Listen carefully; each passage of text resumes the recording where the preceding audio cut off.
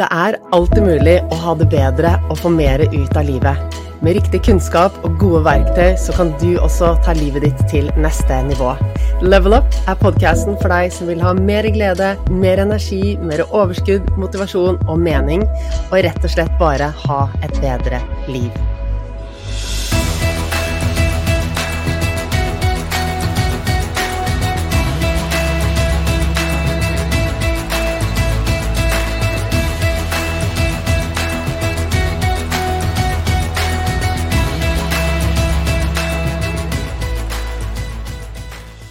Hvordan gikk det med Ingrid etter at vi hadde vår session? Hvordan har det nå gått de 2 siste månedene? Jeg regner med at du akkurat like nysgjerrig som meg, så jeg skal ikke la deg vente lenger. La oss bare hoppe inn i oppfølgingssamtalen som jeg hadde med Ingrid. Velkommen tilbake, Ingrid. Det så fint å se deg og ha deg tilbake igjen. Nå det jo 2 måneder siden vi så hverandre sist. Ja, tusen takk, eller takk for sist. Det mye som har skjedd hos deg de siste 2 månedene, og de som lytter til podcasten nå jo vel først og fremst interessert i hva skjedde etter at vi gjorde dette dypdykket med hypnose og begynte å jobbe med ryggsmerten din og det som du ønsket å gjøre en endring på. Så først og fremst så tenker jeg hvis du kan fortelle litt om hva som dukket opp i den session, hva du satt igjen med etterpå, hvordan det, hvilke endringer det gjorde i din forståelse av deg selv og utfordringen din, så det, tenker jeg, noe vi alle nysgjerrig på. Jeg skal prøve å samle meg litt, samle tankene, for det var veldig, for det første så var det veldig nytt og annerledes å prøve det her hypnose, og det må jeg si at det var veldig som du sa, du føler ikke at du borte, du føler at du til stede, og du føler at du har kontroll på tankene dine, men jeg prøvde på en måte å gi slipp, og bare som du sa, si akkurat det som dukket opp, og være helt ærlig med meg selv, og som du sa, jeg trenger ikke å utlevere meg selv, og det følte liksom at hvis det var noe som jeg tenkte, vil jeg åpne opp det her, så hadde jeg på en måte kontroll, det var trygt,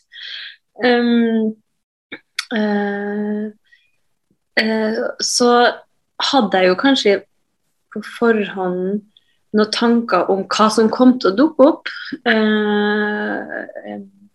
Jeg kan jo si på en måte kort at jeg hadde liksom de tanker om hvordan jeg vokste opp, og oppdragelsen min, og hvem familiemedlemmene mine var rundt meg, og sånn når jeg vokste opp. Men jeg trodde på en måte kanskje at jeg hadde et avklart forhold til de enkelte situasjonene. Nå husker jeg ikke om det var 3 eller 4 situasjoner vi tok opp, men 2 av dem var helt uventet. Og så trodde jeg kanskje at jeg hadde et avklart forhold til de tingene som var helt uventet også, men så ser jeg jo tilbake på at de her hendelsene som dukket opp, som jeg kan på en måte si at var ganske privat egentlig, men når jeg ser på dem i voksenperspektiv, så det kanskje ikke så rart at de har preget meg sånn som de har gjort. Så det var egentlig litt, jeg må si, å bruke ordet mindblowing, for jeg hadde ikke forventet det, og det kom ut av intet. I hvert fall enkelte av de tingene. Så det var jo veldig overraskende. Jeg vet ikke om du tenker at jeg skal utdype eller si noe mer der? Du sier så mye du har lyst til å si, men jeg tenker at du kan si litt om på generell basis de tingene som dukket opp, hvordan det var. For det vi gjorde i session var rett og slett å spørre, ok, hva årsaken til ryggsmertene dine?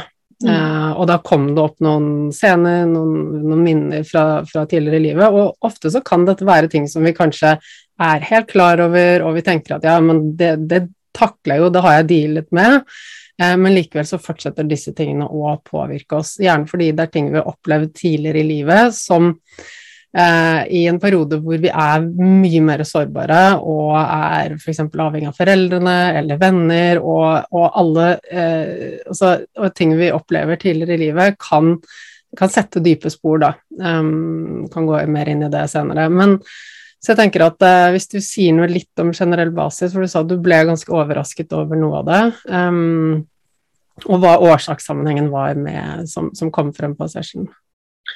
En av en av de episodene som dukket opp handlet jo om at jeg kanskje tok på meg et ansvar og en omsorg på et tidspunkt i livet som jeg ikke, nummer 1, ikke hadde kontroll over situasjonen eller hadde noen muligheten til å påvirke situasjonen. Og det å ta over et omsorgsansvar uten at man selv vet at man gjør det. Og det preger jo personligheten min i dag også, at jeg har et veldig stort behov for å ha omsorg for andre mennesker, uansett om hvordan sammenheng det i, da, å være på en måte rettferdig og beskytte folk. Til og med kanskje i situasjoner der jeg ikke har noe påvirkningskraft. Og det gjør jo noe med den jeg og hvordan ansvar jeg tar på meg, og hvem jeg i ulike settinger. Kanskje noen ganger når man skulle ønske at man ikke hadde det ansvaret også, men man har påtatt seg det.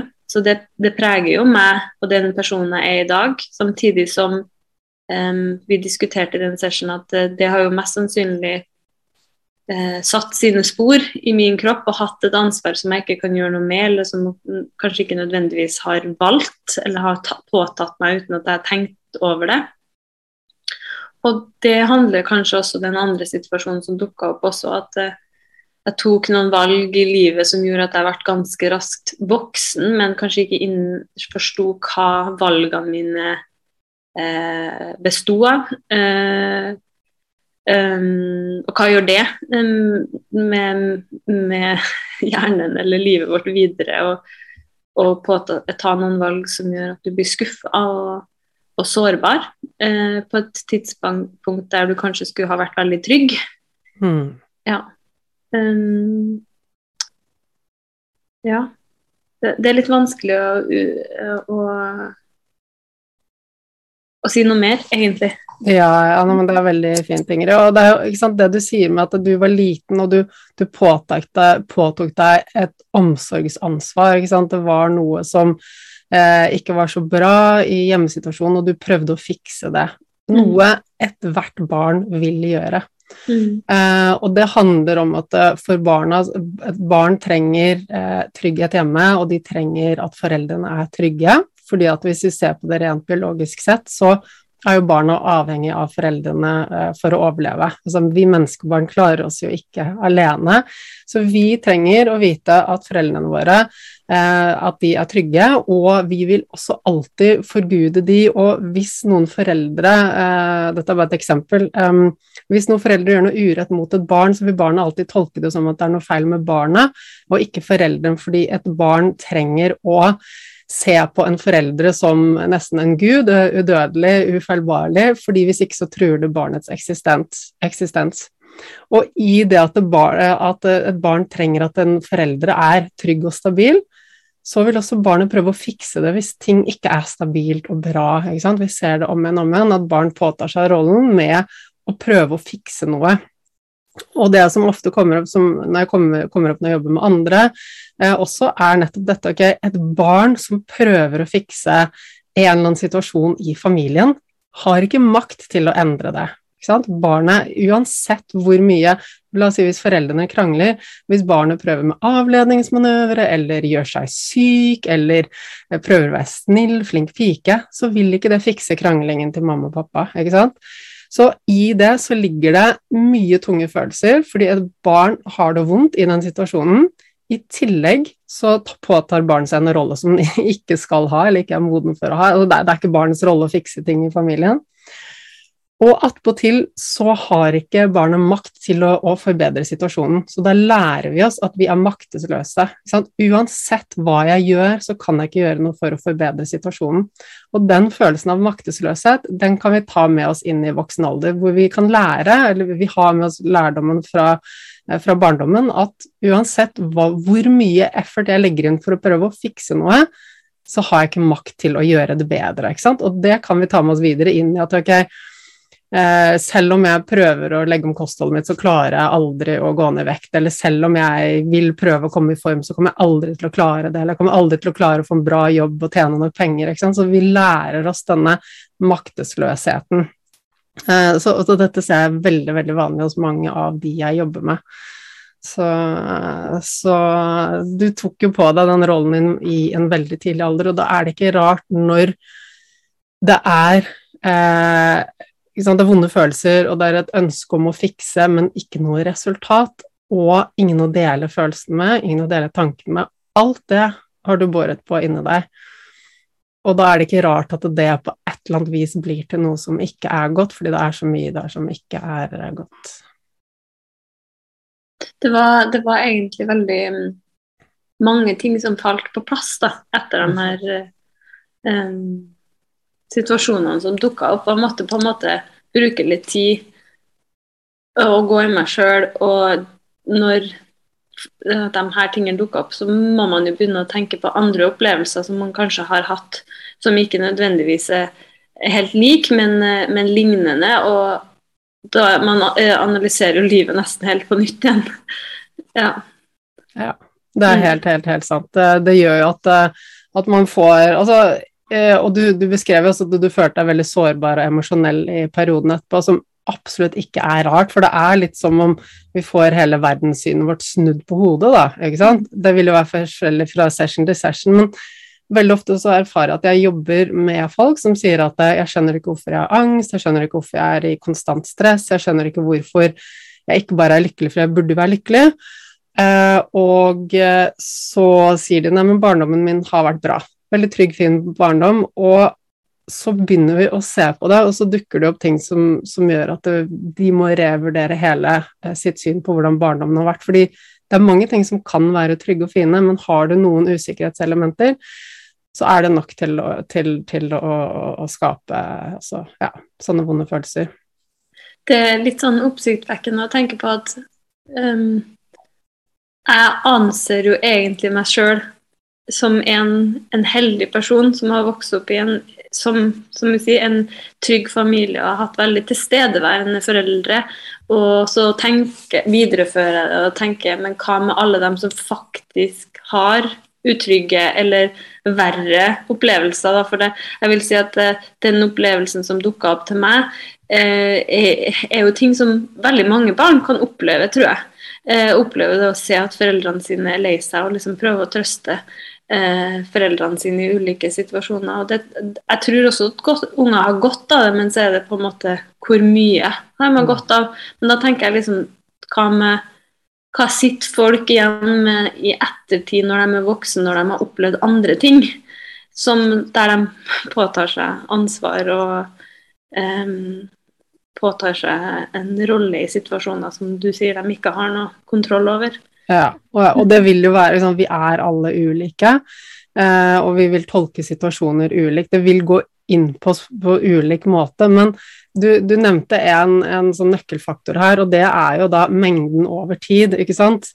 Så hvis du for eksempel har en mor som vanligvis er, ikke sant, sterk og har det godt med seg selv, har god selvfølelse og alt sånn, så er dette en trygg mor, og hvis denne moren da i perioder, hvis det skjer noe som gjør at moren er lei seg, at ting ikke er på stell i livet, så vil jeg si at det er en fin lærdom for barnet. Men hvis hele barndommen er sånn at mor egentlig ikke har det godt, og vi foreldre kan jo på en måte prøve å sminke på sannheten, men barn, de catcher alt som er mellom linjene. Så ikke sant, det er dette over tid, hva står vi i over tid? Så det tror jeg er en viktig ting å tenke på. Og så må du også tenke på det, Ingrid, at du er velfungerende, ikke sant? Du har en god jobb, og du har utdanning, og du har en partner, og du har en sønn, og, ikke sant? Det er veldig mye som fungerer i livet ditt. Ja, nei, jeg ser ikke på det som en sånn hvis man skulle misforstå det, jeg ser ikke på det som at det har preget livet mitt i den forstand, men at det har satt seg i meg på en måte som jeg må ta et oppgjør med, som jeg ikke har kunnet gjort før, og nå får jeg på en måte verktøyene til å gjøre noe med det. Og så igjen i denne sessionen så sa vi jo på en måte, eller så fikk du meg til å på en måte stille spørsmål til hvordan følelser det her førte til, og hva gjør det med meg, og så på en måte takke kroppen min eller meg for at jeg har beskyttet meg på den måten som jeg har gjort. Og det har jeg sett litt på i ettertid også, at det på en måte, jeg takker meg selv for at ja, du har hjelpe meg nå, men nå jeg voksen, og jeg kan ta det her valget og stå i det om jeg har lyst, og velge å gå videre da, eller ikke utsette meg selv for det, og det er jo på en måte en lærdom det også, men det var noe som jeg virkelig måtte gå igjen den første uka, og jeg kan jo si litt kort om det, at den første uka var kjempe emosjonell. En ting var at jeg måtte revurdere så mange situasjoner i livet, og så merket jeg også at ting som jeg kanskje i utgangspunktet ikke hadde lagt så godt merke til, en kommentar eller en hendelse, men alt gikk rett inn, alt var veldig personlig, og jeg følte at hva skal jeg si, garden min, eller beskyttelsen, eller muren som man kan sette opp for å innta andre sine følelser, var helt borte da. Ja. For jeg tror jeg var litt maktesløs i en egen prosess der. Ja, det er helt klart, og det er også veldig vanlig, så er det også fint at du sier dette med å på en måte sette opp en sånn beskyttelse, en guard rundt oss, og vi gjør jo det i større eller mindre grad, men så er det ofte at når vi har sånne hendelser fra tidlig barndom, så har det kanskje lært oss til å på en måte sette opp et ekstra sånn skjold rundt oss, som gjør at vi bare takler alt, fordi hvis vi lærer at vi ikke kan stole på andre, så kan vi fort bygge opp et skjold rundt oss som er sånn, men jeg trenger ingen andre for å ha det bra, ikke sant? Så jeg klarer meg fint selv.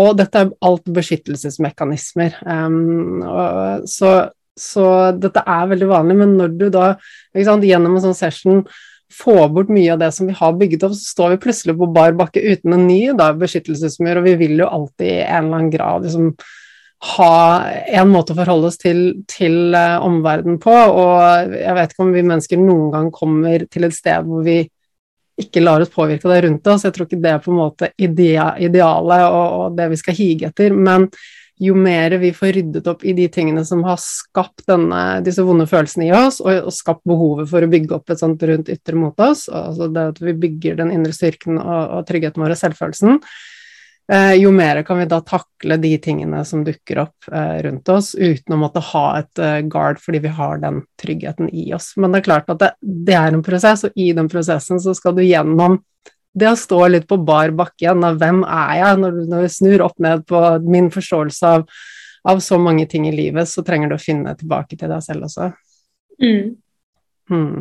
For mange år siden så var det en god venn av meg som sa, hvem er det som har, for jeg sa noe sånn, jeg er sånn, og så sa han, men hvem er det som har definert det? Og det er egentlig litt samme prosessen man er i nå, at da var jeg kanskje 20, og så måtte jeg liksom ta et oppgjør med én ting, men nå innser jeg at jeg må ta på en måte et oppgjør med veldig mange ting, fordi det er noen sannheter man har skrevet seg, som man på en måte tror er seg, og så er det kanskje ikke sånn. Ja, det er ikke sant. Så det kan vi se litt mer på, men før det så er jeg også nysgjerrig på hvordan har det gått rent fysisk med ryggen din, så vi avdekket at det var en del ting som satt den der fra barndommen, og at disse smertene har vært for å på en måte maskere de andre smertene i livet da, som har vært tunge å takle. Hvordan har ryggen din vært, og vil du si litt mer om det? De første dagene så følte jeg at jeg var helt frisk, bortsett fra en sånn småkusk, som jeg vil kalle det, og jeg var egentlig litt satt ut. Og så ble jeg syk, og jeg hadde kanskje ikke en forventning om at det skulle vare sånn der mirakelkur. Så kom det gradvis tilbake, men så ikke like sterkt da, og så har jeg kanskje hatt en annen bevissthet rundt det. Der synes jeg det er veldig vanskelig å vite, var det sånn akkurat sånn her før, er det litt annerledes, ser jeg på det litt annerledes, tolker jeg det litt annerledes, men de første dagene så var jeg egentlig litt sjokkert, fordi at det føltes ut som et mirakel, og jeg gikk egentlig litt og sprada her, og trodde jeg kunne gjøre hva jeg ville, og så har jo jeg startet på det kurset som du har, MyBoost, og det har jo også gjort noe. Gjort noe med hvordan jeg ser på ting. Men jeg synes vi diskuterte jo også litt det der om hvordan kan man se resultater av en sånn session, og noen kanskje ikke ser noen resultater i hele tatt i begynnelsen. Noen tenker at eller føler et resultat med en gang, og så noen skjer det gradvis. Og jeg føler vel kanskje at det blir helt logisk for meg at det ikke skal gå så fort, fordi at jeg ser at det her er en prosess som, i hvert fall hos meg, så tar jeg meg selv i det nå, at det er så mye tankevirksomhet at jeg nesten ikke husker hva som skjedde for 2 måneder siden, for det skjer noe nytt hele tiden, og jeg er i en sånn jobb da, i hodet, og det skjer så mye at jeg har ikke kapasitet i det hele tatt til å ha oversikt, eller huske alt i det, for man lærer så mye. Helt klart. Så men nå har jeg dager der jeg på en og samme dag kan ha veldig ondt, men hente meg inn igjen. Jeg tror jo i utgangspunktet at det her er noe tankevirksomhet, men en kombinasjon av også å finne en ro da, i hverdagen. Og der er jeg litt sånn der, jeg kan fære og trene, og så vet jeg ikke selv om det var det fysiske ved treninga som gjorde at jeg har det bra, eller om det at jeg faktisk bare mentalt var en annen plass, og gjorde noe for meg selv, og hadde en tankeprosess der, eller det er kanskje noen av lytterne dine, og jeg tror du kan forholde deg til den der følelsen med at å få puls, å få lov til å svette, å få lov til å kjenne at man blir sliten, og bruke en energi som man har altså det er ikke sikkert man har energien, men man finner en energi, og så får man energi av å gjøre det her arbeidet, uansett hva det er, om det å rive ned et tre i hagen, eller trene på et treningsstudio, men det mentale med det gjør noe med meg da. Så jeg er der i en prosess at jeg vet ikke selv hva som funker, om det er øvelsen jeg gjør, eller om det er det mentale. Pluss at jeg prøver å få inn litt mer sånn yoga, og der er jeg også litt på den at jeg vet ikke om det er selve yogaøvelsene, eller om det er bare det at jeg må ta meg stunder til å finne de her 15 minuttene og slå av alt rundt. Ja. Så den smerten, tilbake til den da, den er litt sånn, den er der, men jeg har mer kontroll. Det var et langt resonemang, men det er så innviklet, synes jeg selv, at jeg må bruke litt mange ord på det. Og det er jo det er helt naturlig, som du sier, det at du vet ikke helt hva som er årsaken, men jeg er veldig opptatt av at det er flere ting som spiller inn på hvordan vi har det. Og om det er når du er på trening, om det er den rene fysiske treningen, eller om det er det som skjer oppi hodet ditt, det kan vi ikke skille på, fordi at det påvirker hverandre også. Men det er klart at dine tanker og dine forventninger om smerten, det styrer også smerten. Smerten, som jeg snakket om forrige gang, så skapes smerten i hjernen, den skapes ikke i ryggen din eller hvor den er. Altså følelsen av smerte skapes i hjernen, og det vi tenker om det, eller om vi tenker på noe annet, det vil jo også avgjøre om den er der eller om den ikke er der, ikke sant? Sånn, noen ganger når folk lever i sterke smerter, så kan det være episoder i livet hvor de ikke kjenner på det i det hele tatt, fordi de er så fylt opp av liksom, glede, adrenalin og masse ting. Og det kan jeg ta meg i mange ganger, at hvorfor har jeg ikke ondt nå? Men så vet jeg jo at jeg har levd med smerte så lenge at hvis jeg bare bøyer meg ned og knytter skoen, så er den der fullt til stede igjen. Men nå kan jeg få ondt når jeg bøyer meg ned for å knytte skoen, men jeg kan sitte i det, og så kan jeg finne. Men altså, jeg har begynt å gi meg selv litt mer den tida at det her er ikke ondt. Nei, ikke sant? Og så kjenner jeg at det slipper. Og det er rart. Og da kan man komme tilbake til det der igjen, og bli usikker på hva det er da, men samtidig at jeg har aldri følt på den kontrollen før at jeg kan bestemme meg for å sette meg ned og kjenne og leve i smerten, og bare kjenne at den forsvinner. Da kan man som sagt stille spørsmål til om er det for at man tøyer den muskelen, eller hva det er, men jeg har tøyd nok til at jeg vet at det funker ikke i lengden. Nei. Nei, men det er så fint at du sier, så, men igjen har jeg tanken, og jeg tenker at vi kan jobbe litt senere denne våren også.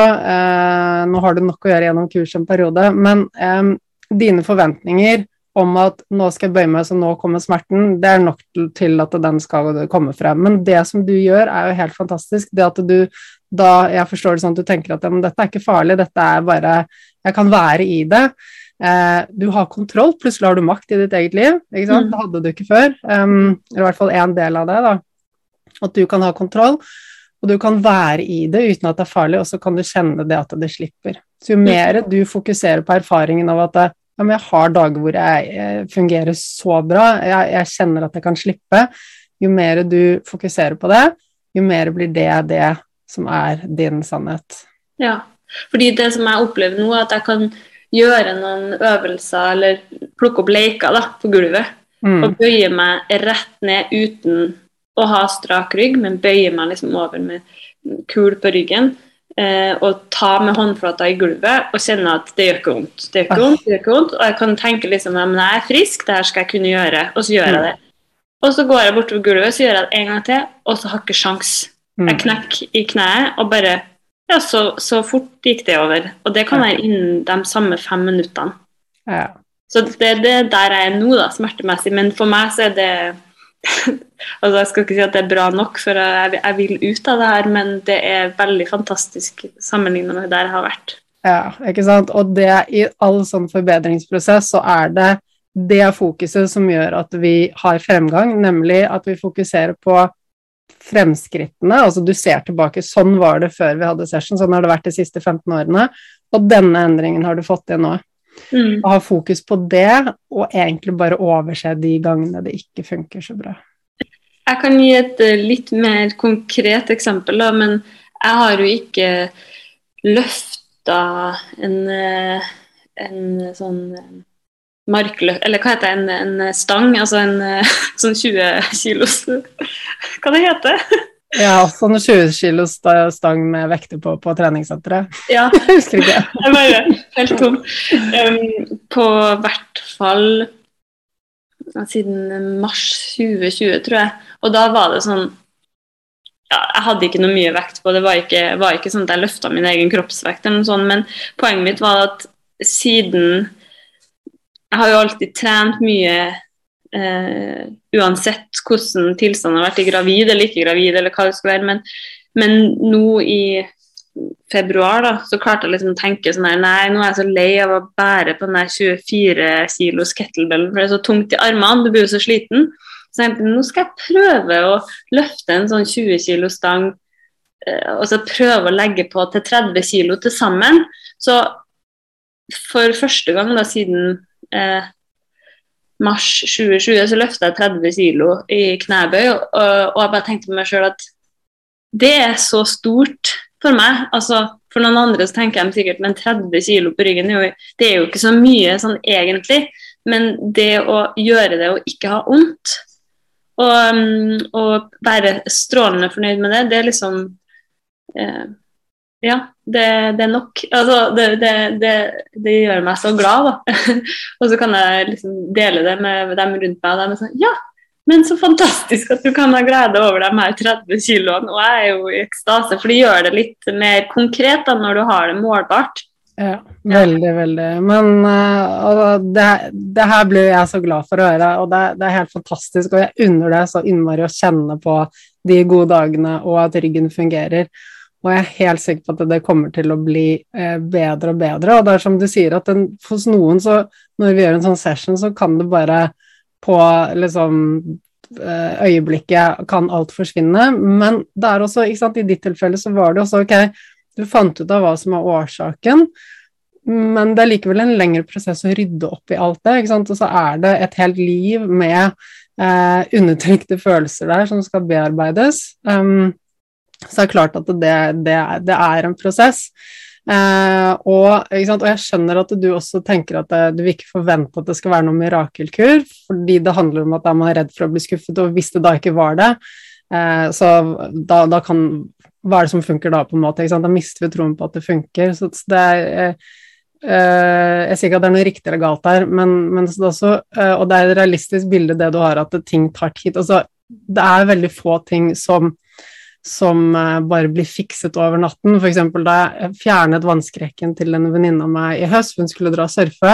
så gikk det på en session, og det har ikke vært noe mer å rydde opp i. Det var 2 hendelser som hun måtte bare se på med nye øyne, og så var vannskrekken borte. Men i veldig mange tilfeller så har vi et eller annet symptom, et eller annet problem, og så ligger det veldig mye bak, og en ting å finne ut, ok, men det det som årsaken til at jeg kjenner på de smertene, eller at jeg har det problemet i livet mitt. Men så trenger vi også å rydde opp i livet vårt også, ikke sant? Og i alt det som ligger der, og det en prosess.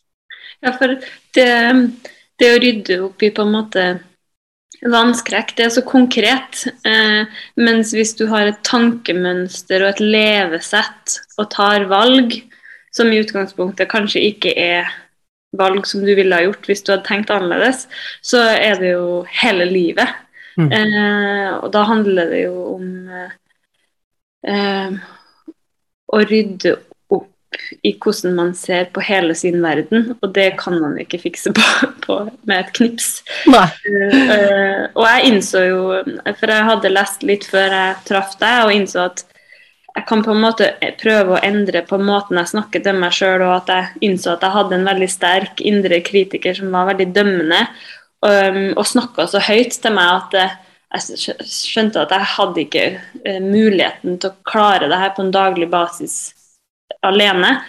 Og det var jo da du fortalte meg om at med de smertene så kunne vi teste denne session med hypnose, og så fikk jeg innblikk i det kurset ditt, og da tenkte jeg at for meg så ville det, når jeg leste om kurset ditt, være like riktig å ta kurset ditt som å gjøre denne session, for jeg ser at det noe mer jeg må jobbe med. Ellers så tror jeg det hadde blitt noen utallige sessioner, sånn hypnosesessioner med deg. Ja, og det så fint at du ser det, Ingrid, og det jo hele grunnen til at jeg laget kurset, for jeg ser jo at det klart at når jeg går inn og jobber en til en, så kan vi jobbe liksom med en problemstilling, ikke sant, den ene dagen, og så kunne du komme tilbake et par ganger til, og så kunne vi jobbet videre med de andre utfordringene, men det som du sier da, det hele måten vi mestrer livet på, ikke sant? Det vanene, det tankene, det alle følelsene, det så mye som ligger der.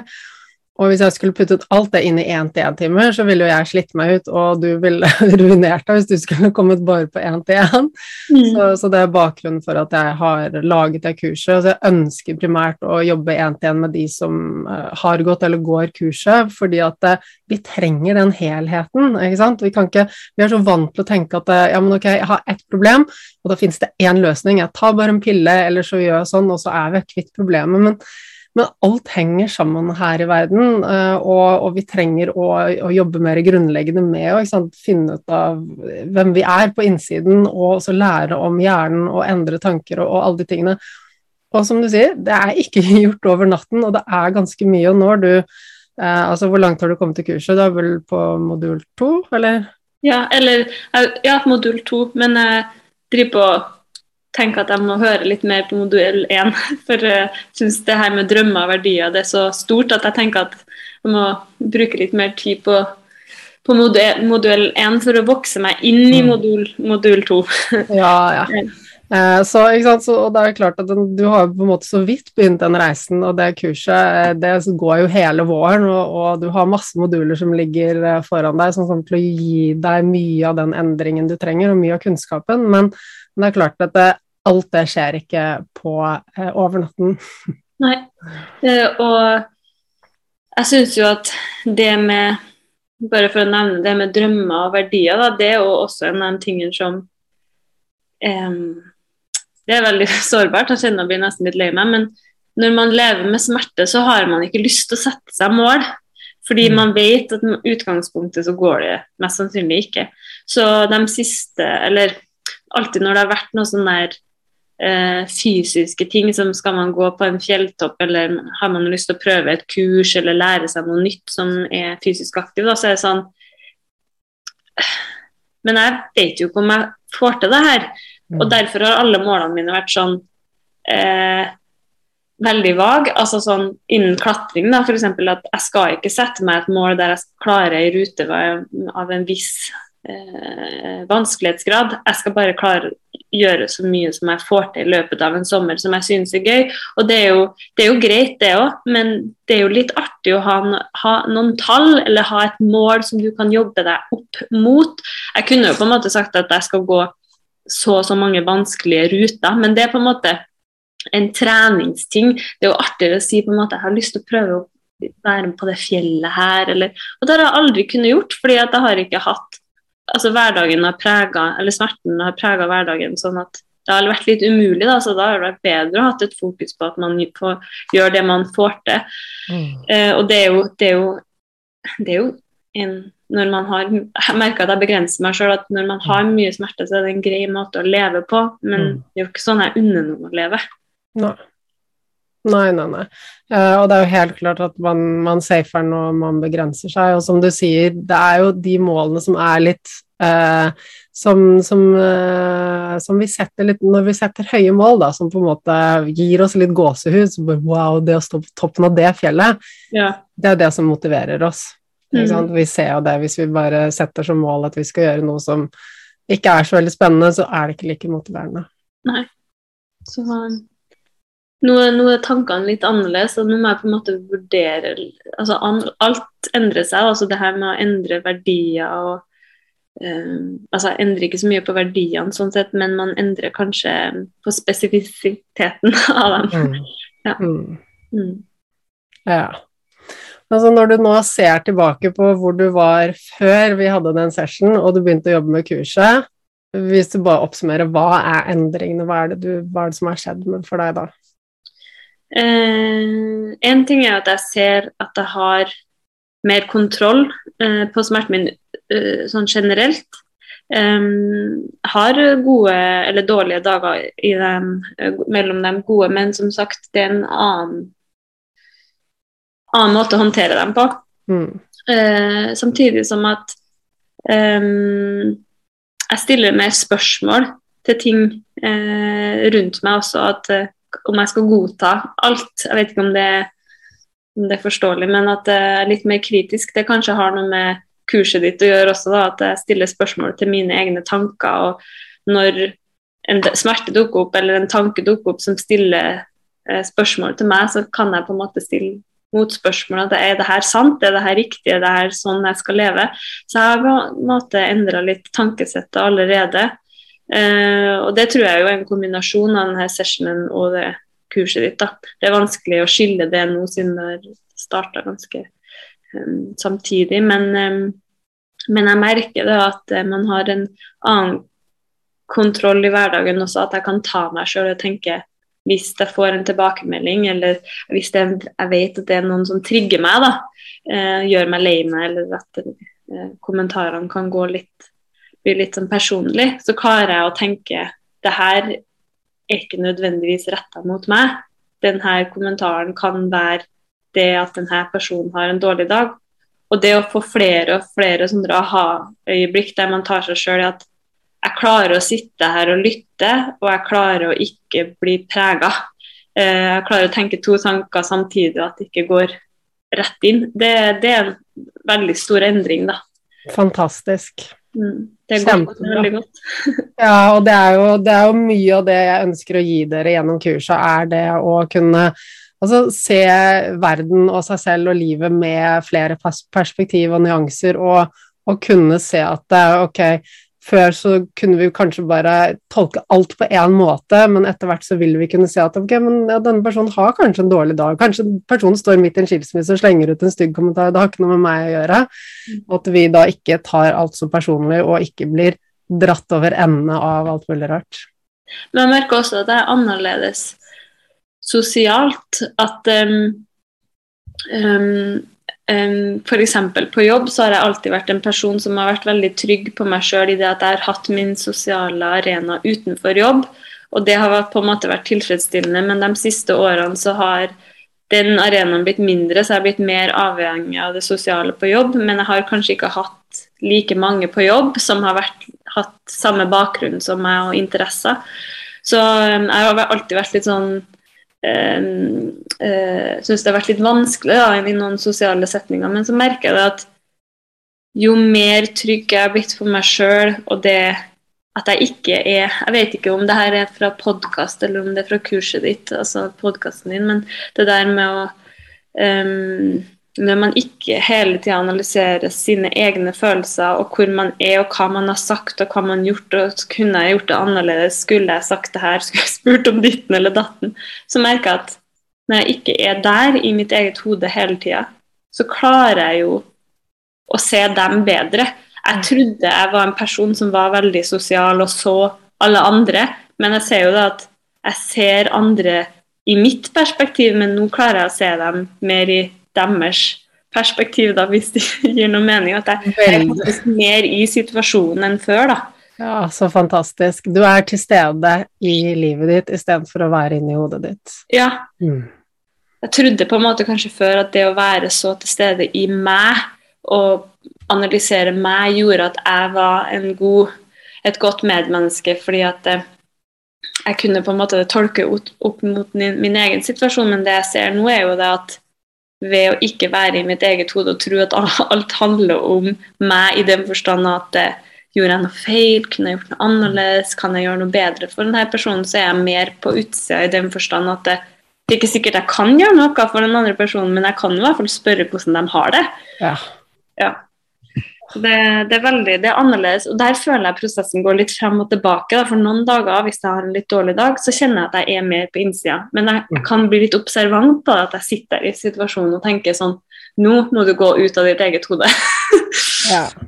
Ja, men ikke sant, og alt det helt fantastisk, og jeg tror alle i en eller annen grad har vært, eller inne i hodet sitt på den måten som du beskriver, og jeg har også tilbrakt store deler av livet mitt med å bare være inni mitt hode med bekymringer om hva andre tenker om meg, og justere meg i forhold til omgivelsene, i stedet for å faktisk spørre den andre, hvordan har du det egentlig, ikke sant? Eller bare lytte.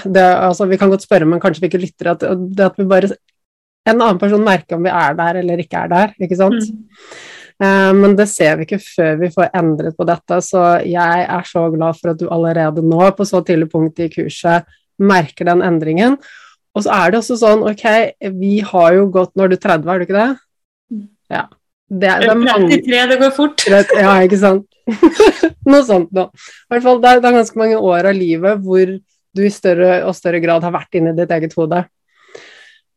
Og det tar litt tid å endre på de vanene, så det at du har noen dager hvor du bare kjenner på alle disse nye tankene og følelsene og måten å være på, det helt fantastisk, og du vil ha dager hvor du går tilbake til gamle mønstre, og det kan henge sammen med de dagene vi har hatt for stor belastning, for sovet for lite og sånt, hvor vi fortere går tilbake i gamle mønstre, og det helt naturlig i en sånn prosess, og det kan ta opp til nesten et år å endre vaner sånn skikkelig, det kommer an på hvor dypt de sitter og alt sånt, så bare det å observere det, ok, i dag så var jeg tilbake i gamle mønstre, og det helt greit. Ja. Jeg merker også at det lett da å gå i den der fallgruva, at nei, nå gjorde jeg det igjen. Men jeg prøver da å tenke at senest i dag hos tannlegen, så sa jeg, jeg så dårlig med tanntråd. Og så innser jeg selv hva jeg sa. Og så sa jeg at jeg tror at hvis jeg skal bruke tanntråd, så må jeg bruke det hver dag. Ja. Men det betyr jo ikke det. Det betyr jo bare at hvis jeg får det til en gang i uka, så det bedre enn ingen. For jeg har en sånn tanke om at hvis jeg ikke gjør det hver dag, så det ikke noe poeng. Så utrolig bra observasjon, og hvor mange av oss har det ikke på den måten. Det sånn enten-eller tankegang. Ja. Og nå begynner du å se at det finnes nyanser. Det ikke enten-eller. Det flere måter å gjøre det på. Ja. Så alt endrer seg. Du skjønner kanskje at jeg jo veldig snakkesalig av meg, og tankene hopper veldig, men altså fra tannlegestolen til det ene, så det veldig mye som skal læres på nytt. Ja, det jo det, og det derfor det en lengre prosess som du i over tid, dette kurset. Men da vi snakket her innledningsvis, så hadde du en veldig fin refleksjon, og du sa at du observerte, spesielt etter du har begynt på kurset nå, begynner å lære litt mer om tankesett, så observerer du at det mange som har det tøft, altså venninner av deg og alt sånt. Vil du dele litt av de refleksjonene du kom med da? Ja, jeg har egentlig det har ingenting med saken å gjøre, men det flere av vennene til meg og samboeren min som enslig. Og det å være enslig akkurat nå under covid, det tror jeg har vært veldig, veldig vanskelig. Men jeg tror det er vanskelig uansett. Altså sånn, samfunnet er i endring, og måten vi møter nye mennesker på endring. Altså, som sagt, uavhengig av det, men veldig mange av vennene våre uttrykker at de har enten en angst eller en depresjon eller bare en frustrasjon over livet. Og spesielt når de begynner å bli like gamle som oss, altså i midten av 30-årene, og kanskje ikke har en partner, og med alt som har skjedd rundt oss nå de siste årene, så tærer jo det også på, fordi det gjør det jo vanskeligere å møte nye mennesker. Men så blir jeg litt sånn paff og begynner å snakke litt om det jeg gjør for min del med det her kurset og alt, for at jeg ser at det er godt for meg å få bedre kontakt med og endre mine vaner og måten jeg ser på livet på. Og jeg ser jo at alle av dem trenger det, og alle blir sånn, oi, er det her noe man på en måte kan gjøre? Og jeg skulle ønske at jeg kunne på en måte dele det med alle av dem, fordi at jeg ser det at det er noe alle trenger. Og jeg tror jo at vi lever i en verden der flere og flere vil innse det, at de har ikke lyst til å jobbe livskiten, altså de har lyst til å ha tid til hobbyene sine og familien sin mer og mer, men vi er jo dessverre i et samfunn der det er veldig preget av at folk skal få til mye på lite tid, og det er så mye konkurranse, og jeg tror ikke folk egentlig vil leve sånn. Jeg tror de må å innse det. En ting var at jeg innså ting jeg måtte endre på grunn av mine valg og mitt ståsted, men jeg synes jeg bare møter flere og flere som enten, som sagt, har en angst eller en depresjon, eller går på veggen og er helt overarbeidet. Jeg kan telle på mer enn en hånd i omgangskretsen av folk som synes at det er tøft. Livet er tøft. Ja, og det er jo som du sier, altså, det er tøft hvis du ikke har det, liksom, altså det du får i kurset er jo brukermanual for hjernen din, ikke sant? Så du får litt mer forståelse av hvem du er, og det er klart at når vi er liksom, kanskje når vi er yngre, så har vi jobber opp mot å bli ferdig på skolen, vi jobber opp mot å få en jobb, og det er kanskje ikke like mye rom for å reflektere over altså, hvem vi er og hvor står jeg, så plutselig så på et eller annet tidspunkt i livet så innser vi at ja, men ok, jeg er egentlig ikke glad, og jeg burde vært glad, fordi alt er jo fint, vi lever jo i en trygg verden hvor alt er tilrettelagt, og hvorfor er jeg ikke glad? Og det handler om de tingene som vi jobber med i kurset, det å finne ut av altså, verdiene våre, finne ut av identiteten vår, for lever vi på tvers av det, så er det utfordrende å ha det bra, og begynne å lære om hvordan hjernen funker, fordi at det er klart at hvis vi ikke tar litt kontroll og begynner å trene opp tankene i den retningen vi vil at de skal gå, så kommer de til å gå i den negative retningen i større eller mindre grad vi er forskjellige av person. Men jeg tror jo som du sier at alle trenger å gå gjennom en sånn prosess, men så er det også litt abur med det at vi bor i Norge, fordi vi er vant til at staten fikser opp for oss, ikke sant? Alt er helse, er betalt, og er vi syke så går vi til doktoren, og da blir det fikset. Så vi er på en måte liksom fratatt den makten til å fikse opp jo egen helse. Det ligger ikke på våre skuldre å fikse oss, det er noen andre som skal gjøre det. Og så lenge vi legger det hos noen andre, så kommer vi aldri til å få det til, og få det ordentlig bra, for det er til syvende og sist ingen andre som kommer til å gjøre det for oss, det er vi som trenger å gjøre det selv, med hjelp selvfølgelig, med hjelp og veiledning, men det skjer ikke av seg selv, og hvis vi ikke tar et bestemt valg og sier at ok, jeg vil gjøre noe for at jeg skal ha det godt, så kommer det ikke til å skje.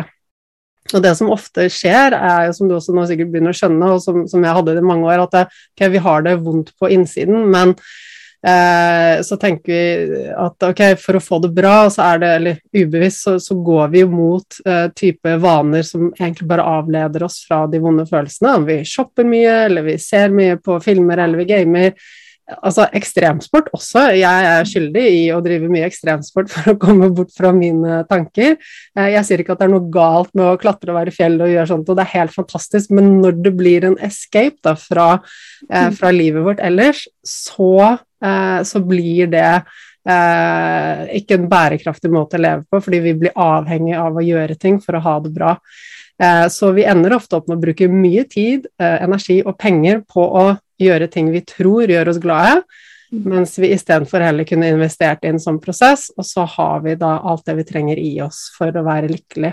Og jeg elsker å være ute og surfe eller kjøre snowboard og gå i fjellet og alle de tingene, men jeg gjør det ikke fordi jeg trenger det for å være glad, jeg gjør det fordi at det gir meg et ekstra boost i hverdagen, så det er en veldig stor forskjell. Før var det sånn, jeg måtte gjøre det for å ha det bra, og nå har jeg det så bra at jeg blir enda mer glad når jeg gjør de tingene. Ja, jeg kjenner meg igjen i det du sier, da, at det er mange som sier på en måte, å, jeg er så sliten, jeg har ikke nok tid til å gjøre ditten og datten, og så bare sånn, men du er jo en av de mest aktive menneskene jeg vet om. Du er på skitur eller fjellet, og på jobb først, og du søv nesten ikke, og så bare sånn, men skal det ikke gå av en alarmknapp snart? Altså, du søv nesten ikke, du er så fysisk aktiv at vi andre, vi vet ikke hvor du får energien fra. Det er sånn, ja, men det er jo ingenting negativt å gå en liten tur. Så, nei, men hvis den turen da, som du sier, er en avledning fra å sette seg ned og faktisk ta et oppgjør med enkelte ting, så lurer vi oss selv. Ja. Veldig, ja, det gjør det. Så jeg er veldig takknemlig for alle hver og en av dere som lytter på podcasten, og som går kurset, og som kan bringe all denne kunnskapen videre. Og det er ikke sikkert vennene dine er alltid interessert i å høre det du sier, men på et eller annet tidspunkt så kommer de til å se at du får det bedre og bedre, du takler ting bedre, og når de lager stress rundt et eller annet, så kommer du til å si, ja, men det er ikke sant? Du tar livet mye lettere, og takle situasjoner bedre og bedre, og det kommer de til å se. På et eller annet tidspunkt så kommer de og spør, hva er det du har gjort for noe? Nei, jeg tenker bare at man må bare, det blir litt som det her da, at hvis noen lytter til podcasten og hører om min situasjon, nå som sagt, vi snakket litt om det, så jeg er litt veldig forsiktig med å si at jeg tror det er løsningen på alt, men jeg merker jo allerede at det skjer noe, så jeg har trua på at vi er inne på noe, men hvis det kan hjelpe noen som har en smerte, og hvem skulle tro at det var tankene som gjorde at det var smerten. Jeg fikk høre det for veldig mange år siden, at kanskje det er tankene dine som gjør noe med smerten, men da var jeg ikke åpen for det i det hele tatt.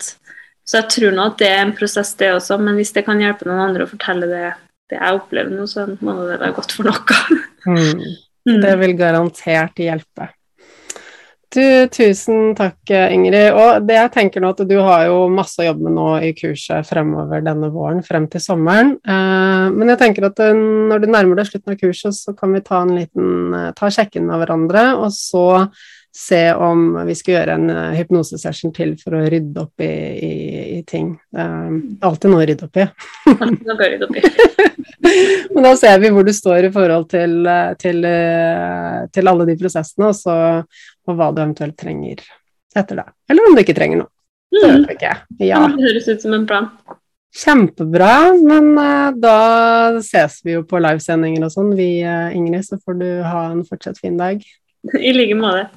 Ok, ha det. Ha det.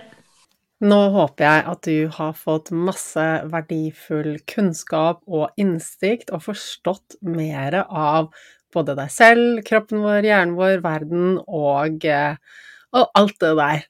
Og det er jo sånn, når jeg nå har jobbet med Ingrid, så ser vi jo det at det er det emosjonelle, det er tankene, det er ting som har ligget lagret lenge, som har vært med på å skape denne ryggsmerten hennes. Hun har gått til alle mulige former for behandling, hun har tøyd, hun har trent, vært hos kiropraktor, hun har gjort alt, og ingenting ga noen resultater. Og etter at vi jobbet sammen, så hadde hun 100% forbedring rett etterpå. Og da er det ikke rart at det dukker opp en tvil, en beskyttelsesmekanisme, dette er for godt til å være sant, og en forventning om at det kanskje ikke er så enkelt, eller at det skal ta tid. Så jeg synes at det er en sunn forventning som Ingrid har, at at ting kan ta tid, at det ikke nødvendigvis er sånn at alt fikses over natten. I noen tilfeller så fikses ting på sekundene når vi jobber med det. Men som oftest når vi jobber med problemstillinger, så har de vært i livet vårt lenge, og det mye som ligger til grunn for at de der. Så en ting jo årsaken til smertene til Ingrid som vi avdekket, og som vi gjorde en endring på i forhold til hvordan det skulle være i hennes kropp, at hun ikke ville trenge disse smertene lenger. Men likevel så har vi ikke gjort noen sessions på å rydde opp i alt det som lå der, alt det som har vært der hele livet hennes, og har vært med å skape disse vonde følelsene, og det også en prosess å rydde opp i. Nå går Ingrid kurset mitt, som har en god del prosesser i seg selv, og som jeg tenker et veldig fint steg for Ingrid, for det bygger den indre tryggheten og selvfølelsen hennes, som jeg ser kjempefint for henne, og gir henne veldig mye av det hun trenger. Og jeg liker å jobbe mer helhetlig med kundene mine, for det ikke bare én ting vi trenger å fikse på. Vi trenger ofte hele grunnlaget i tankesettet vårt, i levesettet vårt, hvordan vi i verden, hvordan vi tenker om oss selv. Og som Ingrid også sa, hun hadde mye kritiske tanker overfor seg selv, og hvem har ikke det? Så jeg tror alle har godt av å gjøre en sånn prosess som vi jobber med i kurset, hvor vi rett og slett får ryddet opp i alt det som skaper usikkerhet inni oss, som skaper tvilen, alt det som skaper utrygghet, bli kvitt den indre kritikeren og kan stå stødig i oss selv og ha det godt med oss selv. I tillegg alle de mestringsstrategiene som vi lærer i kurset, hvilke tanker som setter i gang stress og som gjør livet vanskelig for deg, hvilke tanker du heller kan tenke, og ikke minst få programmert inn de tankene. Så dette ting som alle trenger, og som gir det helhetlige grunnlaget som vi trenger. Så det supert at Ingrid nå har fokus på dette, som vil gi henne en trygg, stabil, god base. Og når det gjelder akkurat dette med ryggproblemene hennes, nå hun så mye bedre enn hun noen gang har vært før. Likevel så det stunder hvor hun kjenner på ryggsmertene, og så det stunder hvor det ikke der i det hele tatt. Og det jo sånn at våre forventninger, de styrer resultatet vi får. Og ofte så vi veldig ubevisst på det. Når vi har smerter, når vi vant til å ha symptomer, så vi også vant til å lete etter de symptomene. Kjenne etter. Vi vant til at, ok, når jeg går ut av sengen, så pleier det alltid å gjøre vondt i korsryggen for eksempel, eller vi vant til at når vi våkner, så har vi tåke i hodet, eller vi har smerte i hodet, eller vi kjenner på den følelsen. Og når vi vant til at noe der, så vil vi også se etter det, vi vil forvente det, og det nok til å skape det symptomet. Og hjernen vår litt finurlig, fordi den elsker å gjenkjenne ting. Da får den sånn boost av lykkehormoner når den gjenkjenner ting, når den kan putte ting inn i kategorier som passer, når hjernen forventer og tror noe, og når den har rett. Så det som da ofte skjer at vi så vant til at når vi gjør sånn, så har vi vondt i hodet, eller vi har vondt i ryggen, eller vi får det og det resultatet. Og da tenker vi ubevisst, helt ubevisst, disse tankene går så fort, men inni oss det en forventning om at når jeg gjør dette, så kommer dette til å skje. Det går på autopilot, det går superraskt, det helt ubevisst, og det nok til å fremskaffe dette symptomet, og i tillegg da så får vi en sånn fornøyd boost i hjernen, fordi da har hjernen oversikt, den har kontroll, den visste hva som kommer til å skje, og det skjedde.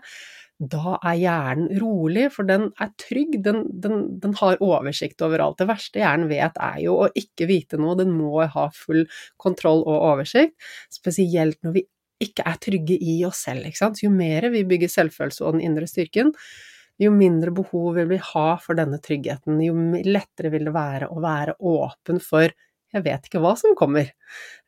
Så i den prosessen når jeg jobber med kunder, så det også viktig for meg å lære de. En ting å ta bort og gjøre noe med årsaken til at smerten var der, men det neste steget som jeg ønsker å jobbe med Ingrid med når hun gjennom kurset, for det nok for henne å gjøre der, rett og slett å gå i dybden og se ok, hva skjer oppi hodet ditt før du skal gjøre den knebøyen, eller du skal bøye deg ned og knytte skolissen eller de tingene, for de tankene og bildene som går gjennom hodet, de vil være med på å skape resultatet. Og har vi gått med noe i 15 eller mer år, så det godt programmert inn i oss. Så her det mye vi kan jobbe med for å gjøre en omprogrammering av tankene, sånn at vi får et annet resultat. Og så det jo sånn, som Ingrid sier, vi forandrer oss alle forskjellig. Så når jeg jobber med mine kunder, så sier jeg det sånn, og det vil jeg at du også skal vite, at hos noen så skjer endringen umiddelbart. Hos andre skjer den gradvis, over tid, blir litt og litt bedre. Og hos en tredje gruppe igjen, så kjennes det ut som det ikke har skjedd noen ting. Jeg får ofte høre, men jeg har ikke merket noen endring. Og så går det en tid, og så skal de lytte på lydsporene jeg har fått fra meg, og være i prosessen, og plutselig så ser de seg over skulderen og ser at nå alt annerledes. Så vi alle forskjellige, og det skal vi ha respekt for. Men som jeg sier i episoden med Ingrid også, som jeg sier til henne, at det viktig å ha fokus på fremskrittene, på de seirene, alt det som kjennes godt ut, og ha fokus på det, og så bare ignorere det andre. Fordi det vi fokuserer på, det skaper vi. Og det fint å se på, hvor var jeg før jeg startet denne prosessen, og hvor jeg nå? Og så sjekke inn jevnlig, hvilke små seire har jeg hatt i dag, hvilke små seire har jeg hatt denne uken, og feire de.